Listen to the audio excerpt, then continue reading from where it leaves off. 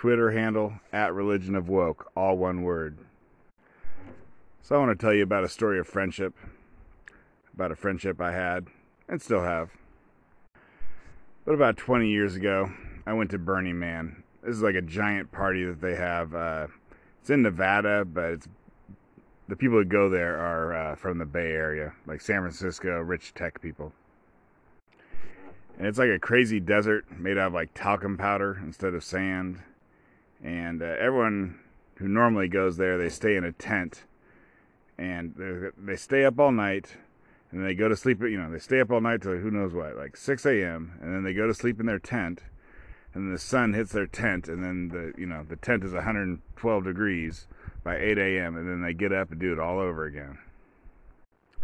But they do have these little camps where if you're special, you can have electricity. And so the people I went with happened to, they rented an RV that had air conditioning, and then we stayed in a camp that had electricity. So we just plugged the RV into the electricity, and so we had air conditioning. And my particular bed was like the cab over bed, like the part that's above where the driver is, and that's where the air conditioner blows its cold air.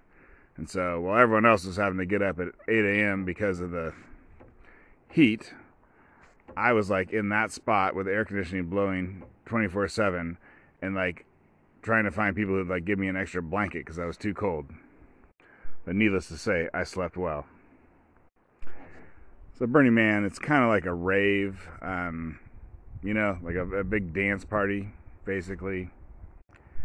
And something you don't know about me, but I hate to dance. Every time I dance, every time I move my left arm or my right arm or my left leg or my right leg, it makes me feel uncomfortable. It's not like, oh, my body is moving and I don't have to think about it. It's like left, right, it's like left arm, right leg, right arm, whatever. It consumes my brain. It makes me feel incredibly uncomfortable.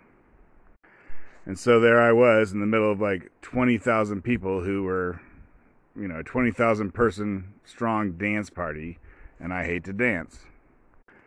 So in this group of friends and friends of friends that I was embedded in, there's one other guy who didn't dance. And I don't know if he doesn't like to dance or not, but anyways, he doesn't dance. And so let me tell you, when you're in a 20,000 strong dance party and you find a friend who also doesn't dance, you become very good friends very, very quickly. And so the funny thing is, I only went to Burning Man once, but I have another friend, like a very, very good friend, who went to Burning Man the year after me, and he doesn't like to dance. And so he became very, very good friends with that buddy who also doesn't dance.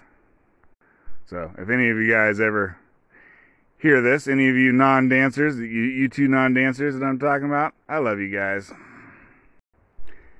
Keep on not dancing.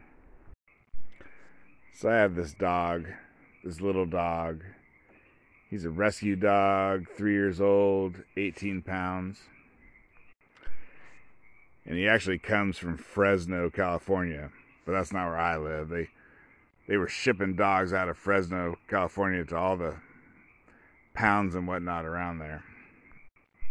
But anyways, he's a funny dog. He's sometimes is he stupid or does he have a learning disability? And I don't know if dogs can have a learning disability, but that's what I think he has. Like I put it in a dog door. Like I had a cat door, but it was too small, so I put it in a dog door, a small dog door, and I basically had to, make him go inside to outside 25 times before he understood that's how a dog door works. But he's not just like lying on his side with his tongue hanging out and drool everywhere. So I don't think he's like a retarded dog. But I have a charitable view of my dog, and so yeah, I don't think he's dumb. He's slow to learn, but then when he learns it real good. So whatever kind of of the 5 types of intelligence that a dog has, whatever that is. But the other couple things that have taken him about 25 attempts to learn is Like if you have a bed that's too high for a short dog, you put a stool next to the bed, and so then the dog will jump onto the stool and onto the bed. And I think a smart dog is going to understand how that works after they do it, like, once, maybe twice. But it took my dog about 25 times to fully understand that the floor and then the stool and then the bed was like, the sequence of things. But he totally gets it now. And, he's applied that information to how to go up steps. So that's good. Ah, hell. Back in the day, I really liked that movie Juno, where Ellen Page was going to get an abortion or something with the guy from Arrested Development. Or maybe she was going to keep the baby. That was one or the other.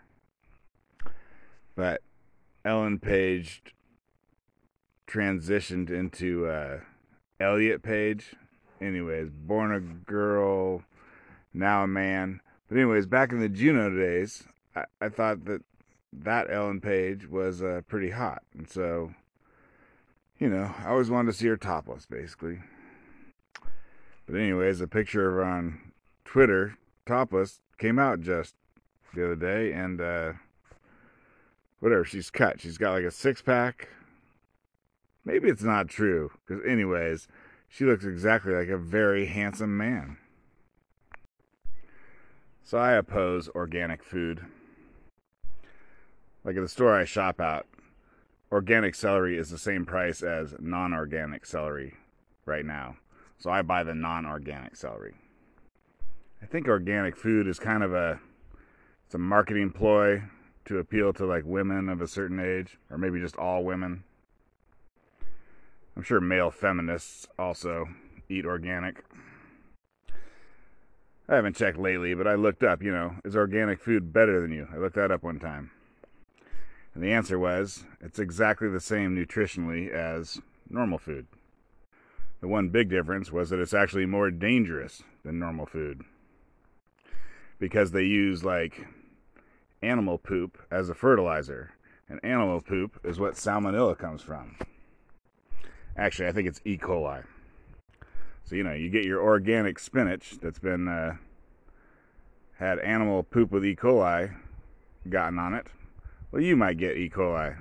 So there you go. That's what you get for your virtue signaling about organic food. Okay, so it's not good for the eater. The other thing is, I don't think it's good for the environment. Like, I don't know what the ratio is, but, just a non-organic farm probably produces, who knows what, 5 times as much food per acre as an organic farm. So when you got starving people around the world in, India and Africa or whatever, and then over here in America, someone in Connecticut is doing a 10-acre farm all organic, that's just stupid. Although I will say, I love homegrown produce. That is the best.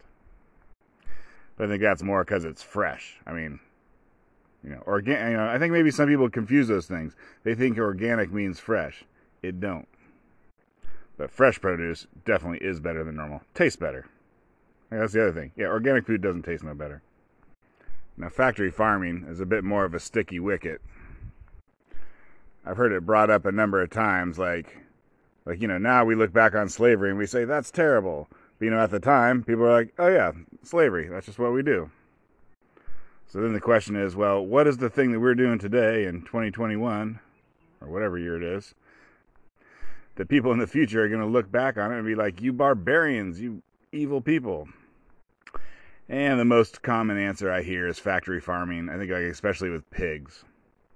Like, pigs are as smart as dogs. So, if you ate dogs, which if you did, that would be fine. I mean, eating an animal is fine. But if you ate dogs, would you put them in a little cage until they got to, 6 months and then kill them?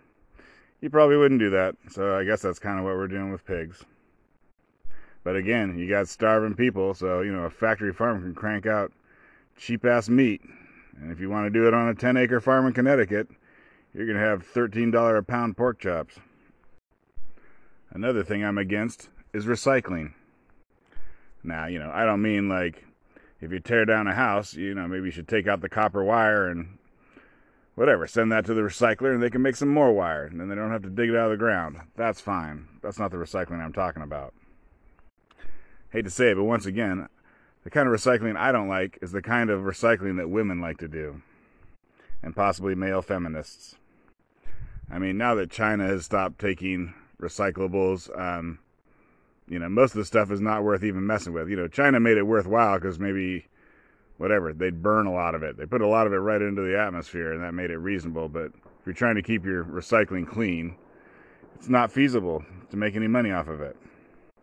Like, I think like glass, it's cheaper to dig up sand than it is to crush glass and make new glass out of it, even though it does have to be a certain kind of sand. And paper, like if you ever see, you see like you buy something, it'll say made with 20% recycled paper on it. And anyways, whatever that thing is, it's not as good a quality as if it had just been made from new paper. And second off, like all they can do is get like 20% of the recycled paper into it. Like recycled paper is not usable like normal paper. So, they put in a little bit of recycled paper to make a worse product because they want you to, because you're going to be like, I'm doing a good thing. I'm buying something that's 20% recycled paper. So anyways, there's starving kids in Africa. Just buy new paper. I think metal is something that can be recycled and is economical. That's, metal's the manly one. They're trying to recycle plastic, right? I mean, basically, no one does it anymore. But it's a waste of time. The thing that really bugs me about plastic is, women of a certain age, right? They're maniacal about washing and reusing their plastic Ziploc bags. Like, that bag just had a bunch of salmonella-covered raw chicken in it, and now I'm going to wash it and dry it and reuse it. I don't like that. The thing about plastic bags is they're made out of oil, the same thing as gasoline. So a pound of plastic bags probably uses about as much oil as a pound of gasoline.